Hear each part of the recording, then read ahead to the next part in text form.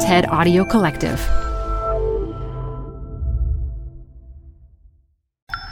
Hey, it's Guy Raz here, host of the TED Radio Hour from NPR. The talk you're about to hear is from Zeynep Tufekci, and it was given at TED Global in New York City in September 2017. It's all about the invisible forces at play that manipulate the things you see online. And if you want an even deeper dive on some of these ideas, check out our recent episode of the TED Radio Hour. It's called Manipulation. You can hear that episode and others at Apple Podcasts or however you get your podcasts. Support comes from Zuckerman Spader. Through nearly 5 decades of taking on high-stakes legal matters, Zuckerman Spader is recognized nationally as a premier litigation and investigations firm. Their lawyers routinely represent individuals, organizations, and law firms in business disputes, government and internal investigations, and at trial, when the lawyer you choose matters most. Online at Zuckerman.com. Support for TED Talks Daily comes from Capital One Bank. With no fees or minimums, banking with Capital One is the easiest decision in the history of decisions. Even easier than deciding to listen to another episode of your favorite podcast. And with no overdraft fees, is it even a decision? That's banking reimagined. What's in your wallet? Terms apply. See CapitalOne.com/bank. Capital One N.A. member FDIC.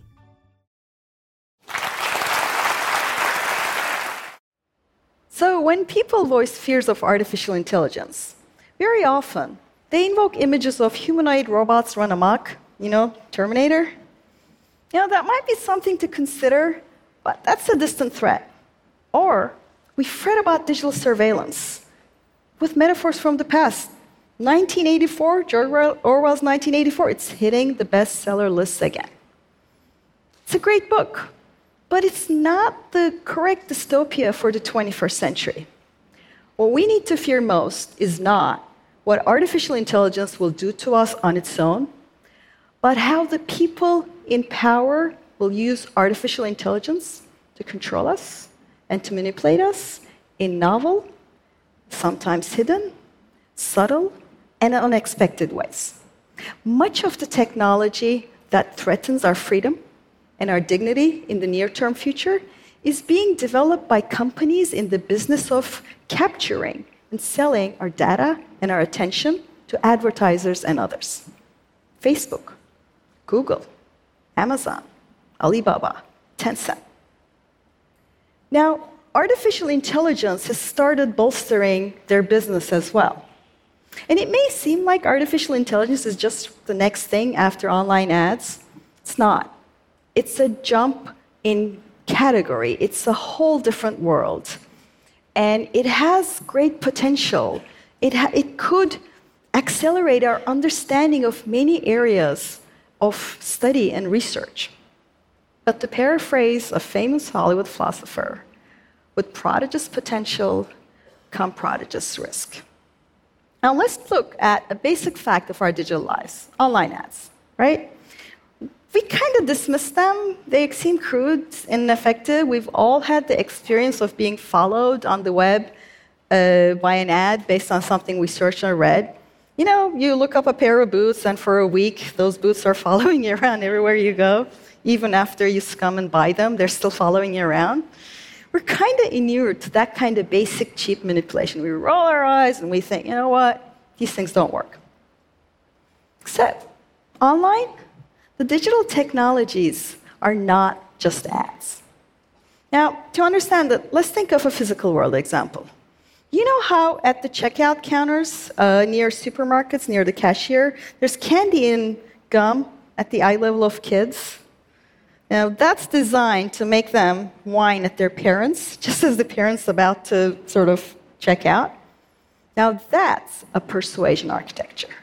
It's not nice, but it kind of works. That's why you see it in every supermarket. Now, in the physical world, such persuasion architectures are kind of limited because you can only put so many things by the cashier, right? And the candy and gum, it's the same for everyone, even though it mostly works only for people who have whiny little humans beside them. In the physical world, we live with those limitations. In the digital world, though, persuasion architectures can be built at the scale of billions, and they can target, infer, understand, and be deployed at individuals one by figuring out your weaknesses. And they can be sent to everyone's phone private screen, so it's not visible to us. And that's different. And that's just one of the basic things that artificial intelligence can do. Now let's take an example. Let's say you want to sell plane tickets to Vegas, right? So in the old world, you'd think of some demographics to target based on experience and what you can guess. You might try to advertise to men between the ages of 25 and 35, or people who have a high limit on their credit card, or retired couples, right? That's what you would do in the past. With big data and machine learning, that's not how it works anymore. So to imagine that, think of all the data that Facebook has on you. Every status update you ever typed, every messenger conversation, every place you logged in from, all your photographs that you uploaded there. If you start typing something and change your mind and delete it, Facebook keeps those and analyzes them too. Increasingly, it tries to match you with your offline data. It also purchases a lot of data from data brokers. It could be everything from your financial records to a good chunk of your browsing history, right? In the US, such data is routinely collected, collated, and sold. In Europe, they have tougher rules. So what happens then is, by churning through all that data, these machine learning algorithms, that's why they're called learning algorithms, they learn to understand the characteristics of people who purchased tickets to Vegas before. When they learn this from existing data, they also learn how to apply this to new people. So if they're presented with a new person, they can classify whether that person is likely to buy a ticket to Vegas or not. Fine. You're thinking an offer to buy tickets to Vegas. I can ignore that. But the problem isn't that. The problem is we no longer really understand how these complex algorithms work. We don't understand how they're doing this categorization. It's giant matrices, thousands of rows and columns, maybe millions of rows and columns. And not the programmers, and not anybody who looks at it, even if you have all the data, understand anymore how exactly it's operating, any more than you'd know what I was thinking right now if you were shown a cross-section of my brain.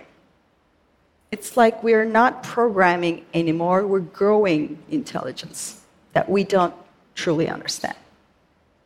And these things only work if there's an enormous amount of data.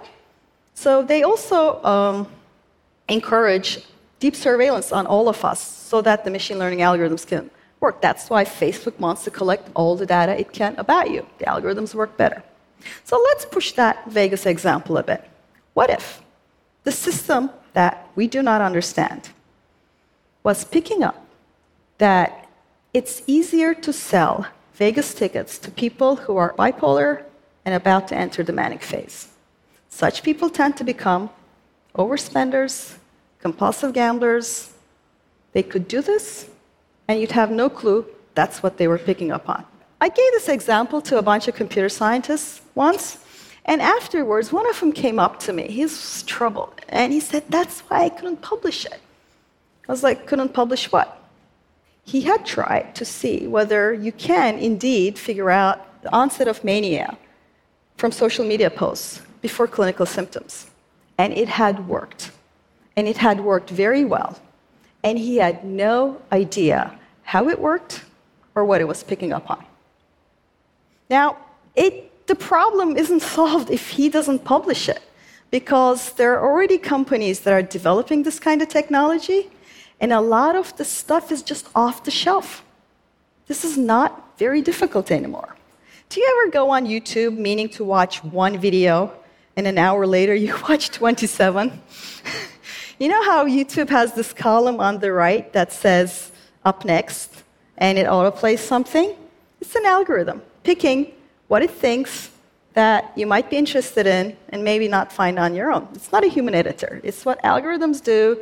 It picks up on what you have watched and what people like you have watched and infers that that must be what you're interested in, what you want more of, and just shows you more. Sounds like a benign and useful feature, except when it isn't.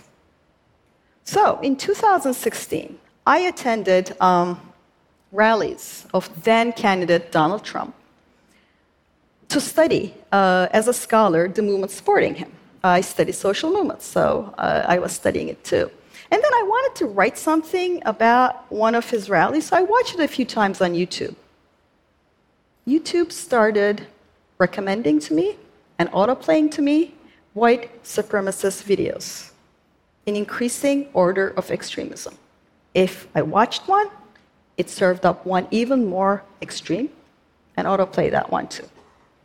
If you watch Hillary Clinton or Bernie Sanders content, YouTube recommends and autoplays conspiracy left, and it goes downhill from there.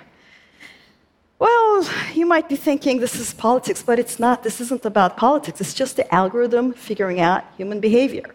I once watched a video about vegetarianism on YouTube, and YouTube recommended and autoplayed a video about being vegan. It's like you're never hardcore enough for YouTube. So what's going on?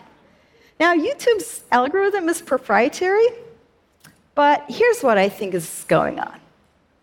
The algorithm has figured out that if you can entice people into thinking that you can show them something more hardcore, they're more likely to stay on the site watching video after video going down that rabbit hole while Google serves them ads.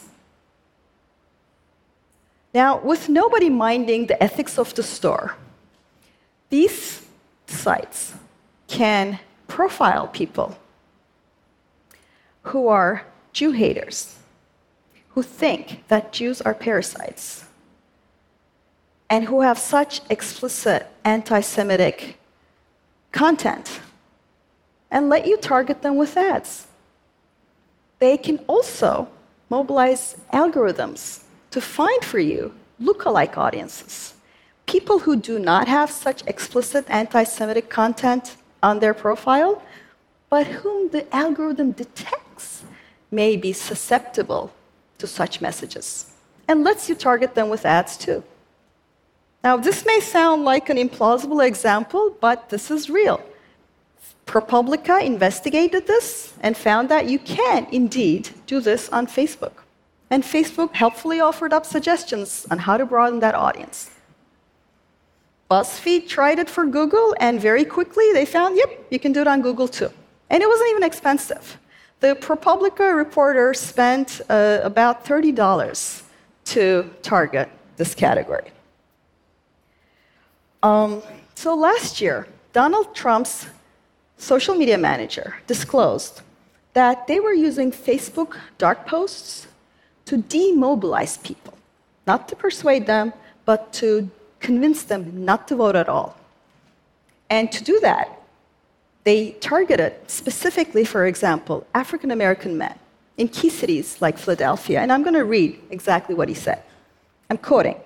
They were using, quote, non-public posts whose viewership the campaign controls so that only the people we want to see it. We've modeled this.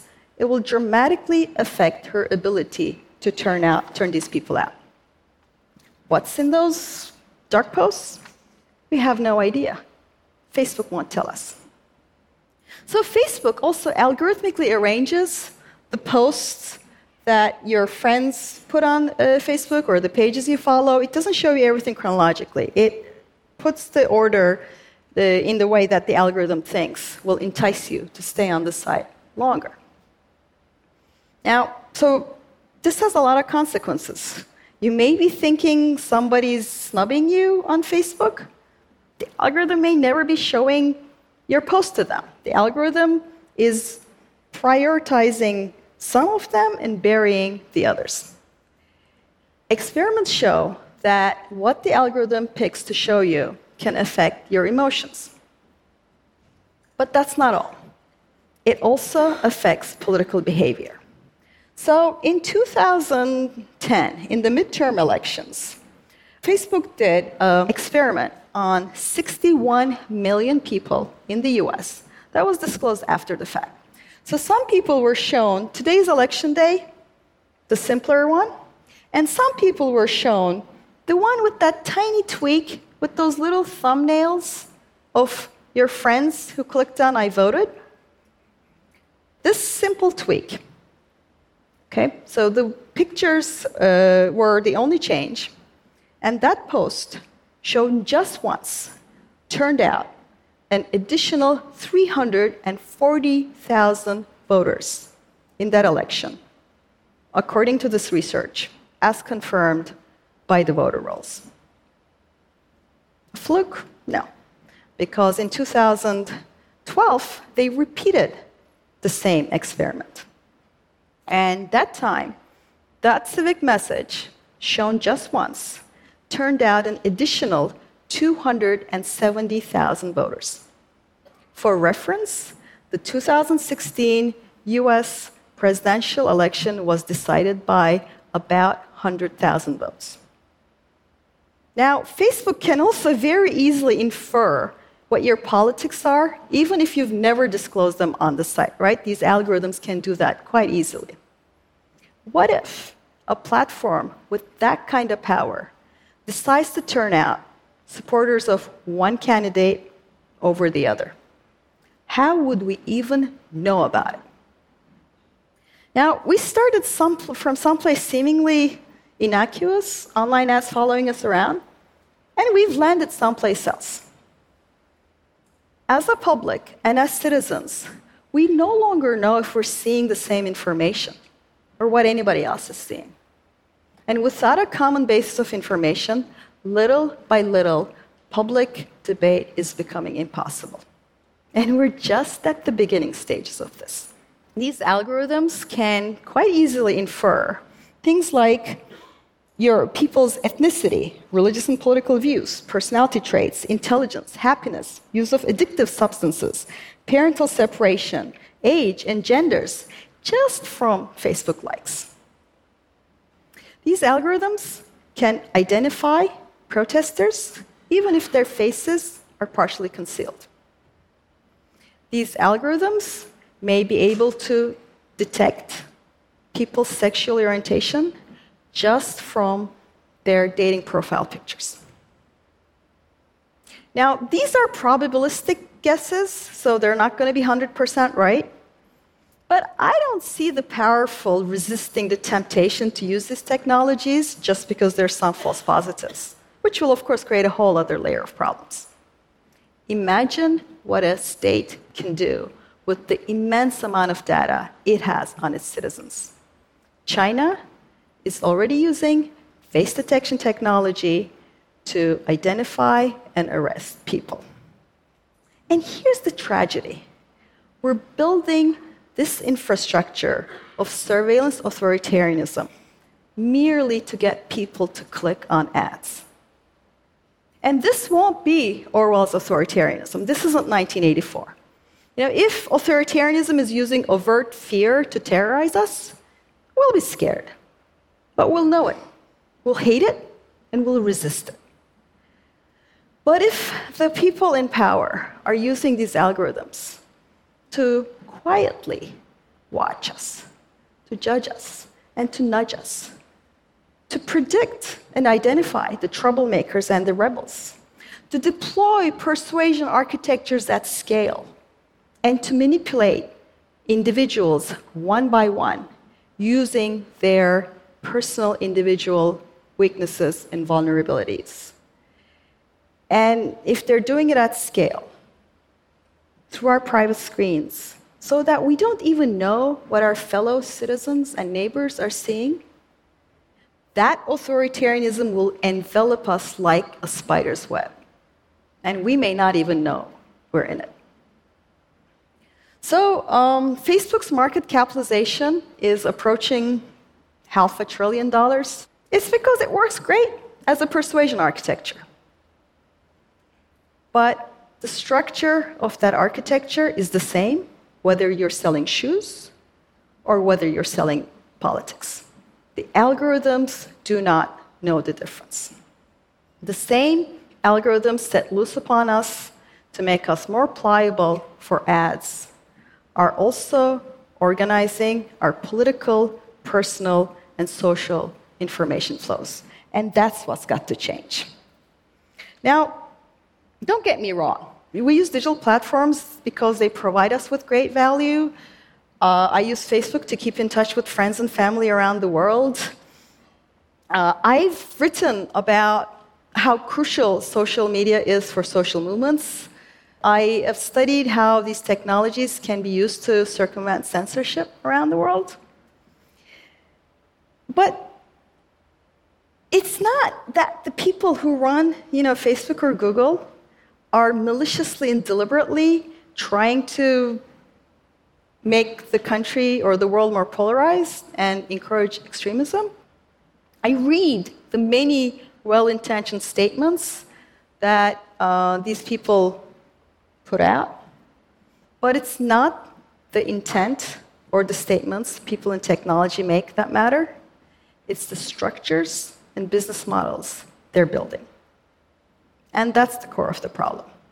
Either Facebook is a giant con of $500 billion, and ads don't work on the site, that it doesn't work as a persuasion architecture, or its power of influence is of great concern. It's either one or the other. It's similar for Google, too. So, what can we do? This needs to change. Now, I can't offer a simple recipe because we need to restructure the whole way our digital technology operates. Everything from the way technology is developed to the way the incentives, economic and otherwise, are built into the system. We have to face and try to deal with the lack of transparency created by the proprietary algorithms, the structural challenge of machine learning's opacity, all this indiscriminate data that's being collected about us. We have a big task in front of us.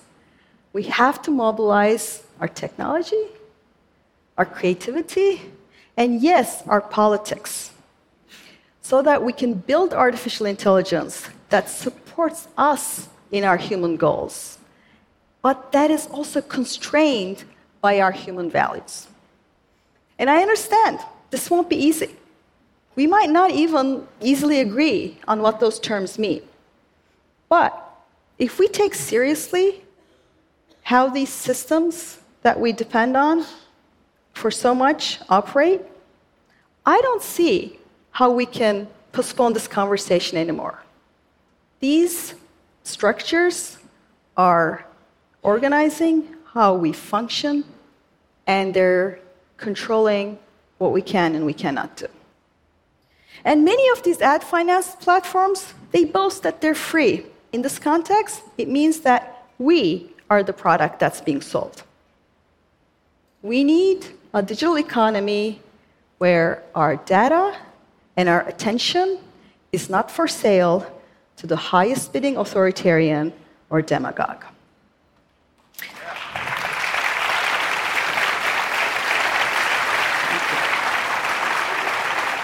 So, to go back to that Hollywood paraphrase, we do want the prodigious potential of artificial intelligence and digital technology to blossom.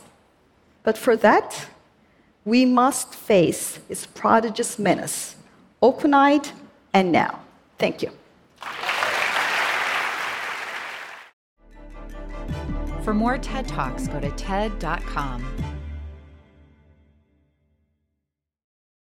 Support for TED Talks Daily comes from Odoo. If you feel like you're wasting time and money with your current business software, or just want to know what you could be missing, then you need to join the millions of other users who switched to Odoo. Odoo is the affordable all-in-one management software with a library of fully integrated business applications that help you get more done in less time for a fraction of the price. To learn more, visit odoo.com/TED Talks. That's odoo.com/TED Talks. Odoo, modern management made simple. Tired of unnecessary payroll errors? Stop them in their tracks. With Paycom, employees do their own payroll. They're able to identify errors and fix them before submission, right in the app. Because no one can afford for payroll to be wrong. Not HR and payroll teams, not leaders, and definitely not employees. Shorted paychecks, timesheet corrections, unentered sick days, missing overtime hours, and expense mistakes are, well, unnecessary for everyone. Manage the process to make payday right with Paycom. Learn more at paycom.com/soundrise. That's paycom.com/soundrise.